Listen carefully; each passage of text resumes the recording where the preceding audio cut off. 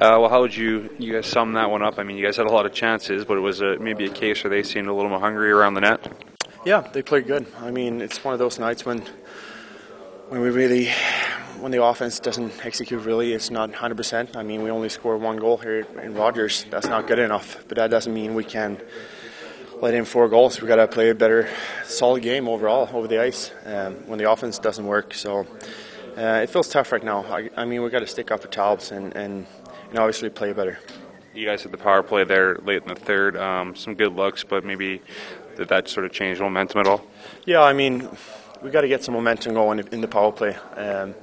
I mean, we had a couple of good power plays in Nashville, and when we come home here, we got to be better. I mean, we got to sip the puck around a little bit faster and get some shots going. I mean, obviously, we got to give them credit too. They block a lot of shots and play good defensively. They're very tight in their D zone, so we played a good game. But like I said, we got to be more. I don't know. We got to play a solid game in the defensive zone when the offense doesn't click. Thanks, Oscar. Thanks. Read that, Oscar Klefbom.